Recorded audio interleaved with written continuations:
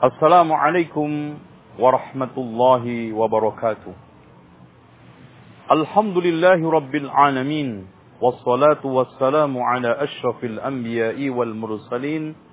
Muhammadin wa ala alihi wa sahbihi ajma'in. Walhamdulillahi rabbil alamin. Tidak ada satupun manusia selain para rasul, para nabi yang tidak pernah berdosa. Bahkan Rasulullah sallallahu alaihi wasallam mengatakan, "Kullu bani Adam khatta'un wa khairul khatta'ina tawwabun." Setiap anak Adam pernah melakukan dosa. Dan sebaik-baik orang yang berdosa adalah yang mau menyesali akan dosa-dosanya dengan cara bertaubat, taubatan nasuha. Malah Allah Subhanahu wa taala menantang lewat satu hadis, "Lau lam tuznibu." Kalau seandainya kalian tidak bisa berbuat dosa, la dhahaballahu bikum, Allah akan menyiapkan kalian, wala ja'a biqaumin yudnibun, dan Allah Subhanahu wa taala akan ganti kaum yang bisa berbuat dosa. Thumma yastaghfirullaha ta'ala, kemudian mereka beristighfar kepada Allah Subhanahu wa taala, faghfarallahu lahum, Allah mengampuni mereka. Dengan demikian, kita sebagai seorang muslim yang ingin sukses, yang hari-hari selalu dipenuhi dengan dosa, tidak ada cara lain, tidak ada solusi kecuali kita harus bertaubat kepada Allah Subhanahu wa taala. Dengan demikian, ciri seorang mukmin al-muttaqun, orang yang beriman dan bertakwa. Walladzina idza fa'alu fahishatan aw zalamu anfusahum dzakarullaha wastaghfaru lidunubihim wa may yaghfiru dzunuba illa Allah wa lam yusirru ala ma fa'alu wa hum ya'lamun. Walladzina fa'alu fahishatan aw zalamu anfusahum dzakarullah, yaitu mereka yang ketika melakukan perbuatan keji atau mendolimi dirinya dengan kemaksiatan, cepat ingat Allah. Karena dia sadar tidak ada zat yang mengampuni dosa kecuali Allah. Maka seharusnya seorang mukmin ketika berbuat dosa tidak curhat sama manusia, siapapun orangnya, termasuk ulama besar. Curhatlah kepada Allah. Dan sifat utama seorang muttaqin adalah walam yusirru ala ma fa'alu wa hum ya'lamun. Tidak terus-menerus melakukan kemaksiatan sementara dia sadar itu dosa. Sehingga ada suatu kaidah, tidak ada dosa besar bersama istighfar, dan tidak ada dosa kecil karena dilakukan israr, yaitu terus-menerus. Dan istighfar memiliki faedah, taubat memiliki manfaat sangat besar. Sehingga Rasulullah SAW mengatakan, wa innahu la yughanul qalb. Sungguh hati saya kadang gundah. Wa inni la astaghfirullah ta'ala mi'ata marratin fil yawm. Sehingga saya beristighfar kepada Allah 100 kali dalam satu hari. Namun terkadang ada di antara sebagian orang bertaubat mampu menghentikan total kemaksiatannya dan berubah menjadi orang baik, istiqomah. Tapi ada yang sebagian mau istiqomah, tetapi kadang-kadang tergoda melakukan kemaksiatan kembali, tapi cepat kembali lagi kepada kebaikan. Ada yang sebagian mereka melakukan maksiat, tetapi tidak selang lama kembali lagi, maksiat lagi, tobat lagi, kembali lagi. Tapi ada yang mencoba untuk bertaubat, tetapi setelah itu kembali ke maksiat, tidak bisa keluar dari kemaksiatannya lagi. Karena masih banyak rayuan hawa nafsu dan setan untuk bertahan di dalam kemaksiatan tersebut. Maka di sini dibutuhkan sikap yang pertama adalah al-ilm, yaitu ilmu. Terutama ma'rifatullah, ma'rifatul rasul, ma'rifatul dinil Islam. Dengan keilmuan, apalagi ilmu tersebut bermanfaat, membuat orang tersebut mengetahui hak-hak Allah. Demi Allah, kalau seandainya Semua hamba ini mengetahui besarnya rahmat Allah dan besarnya dosa dia, maka tidak ada kecuali sikap malu. Kemudian yang selanjutnya tidak kalah pentingnya adalah berpegang teguh dengan ajaran Allah Subhanahu wa taala. Berpegang teguh dengan agama Allah Subhanahu wa taala. Karena dengan cara itu dia akan cenderung lebih bisa istiqamah. Dengan cara itu dia akan lebih bertahan di atas kebaikan, tidak gampang kembali kepada keburukan. Kemudian yang ketiga yang tidak kalah pentingnya adalah membiasakan makan minum halal. Karena barang-barang yang halal, ya, yang masuk ke dalam tubuh kita itu mempengaruhi jernihnya hati kita. Sehingga mudah diajak untuk ketaatan dan mudah diajak untuk mendekatkan diri kepada Allah Subhanahu wa taala. Lalu yang tidak kalah pentingnya adalah menjauhi teman-teman yang jelek.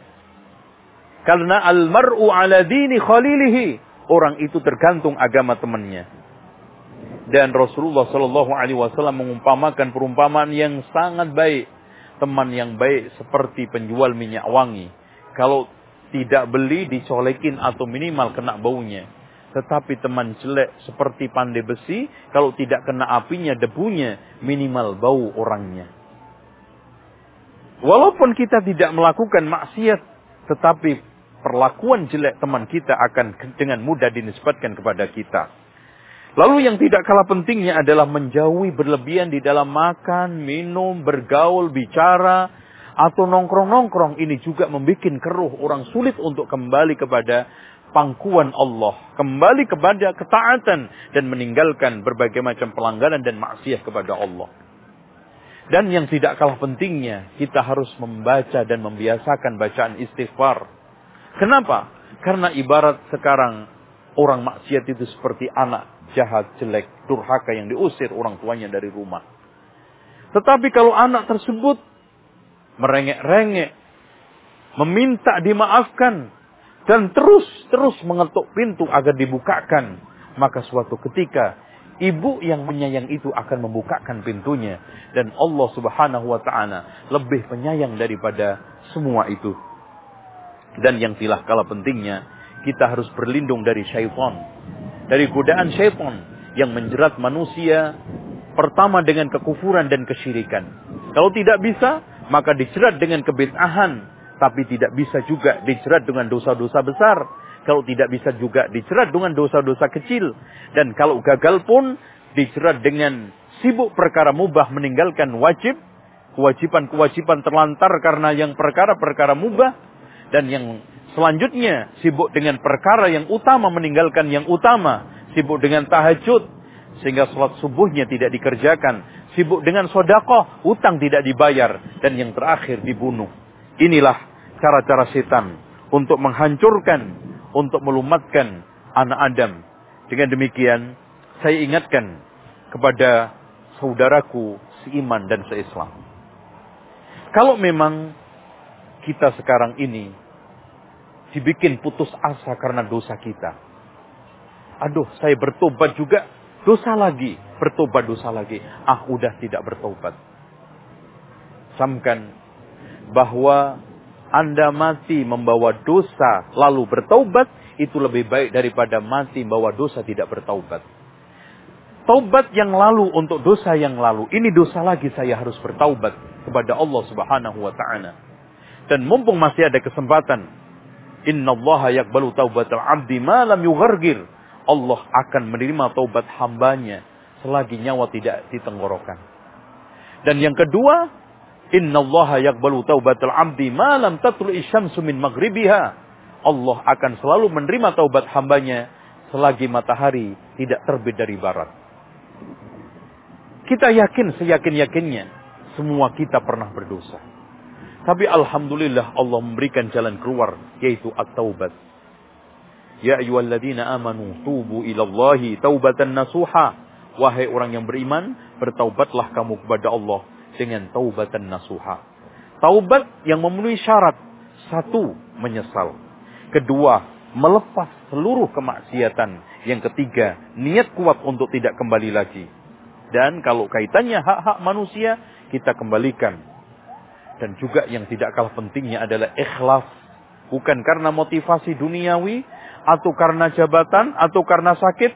Tapi saya meninggalkan maksiat hanya karena Allah subhanahu wa ta'ala. Dan kata Rasulullah sallallahu alaihi wasallam, Tuba liman mala'a sahifatahu istighfaran katsira. Sungguh sangat sukses, sungguh sangat hebat orang yang memenuhi catatan amalnya dengan istighfar yang sangat banyak. Astaghfirullahaladzim alladzi la ilaha illa huwal hayyul qayyum wa atubu ilaih. Mari kita sekarang mulai meninggalkan yang buruk untuk menuju kepada kebaikan. Tidak ada sesuatu yang sulit untuk ditinggalkan, kemaksiatan apapun. Dan jangan putus asa, Allah subhanahu wa ta'ala mengampuni dosa seluruhnya. Wa may yaghfirudz dzunuba illallah, termasuk syirik, kufur, zina, lesbian, homoseksual, dan berbagai macam dosa-dosa lain seperti memakan riba dan yang lainnya. Demikian, semoga Allah subhanahu wa ta'ala menjadikan kita innallaha yuhibbut tawwabina wa yuhibbul mutatahhirin, termasuk ayat ini. Dan kita memohon kepada Allah subhanahu wa ta'ala, semoga Allah subhanahu wa ta'ala mengambil kita kembali kepada Allah dalam keadaan bersih, tidak ada dosa. Karena sering saya umpamakan, kita dengan nyawa yang telah diberikan Allah seperti pinjam baju. Ada orang yang minjem baju, belum dipakai, sudah dibalikkan kepada pemiliknya. Ini anak hidup, belum balik, sudah diambil oleh Allah, sehingga kembali kepada almari lagi.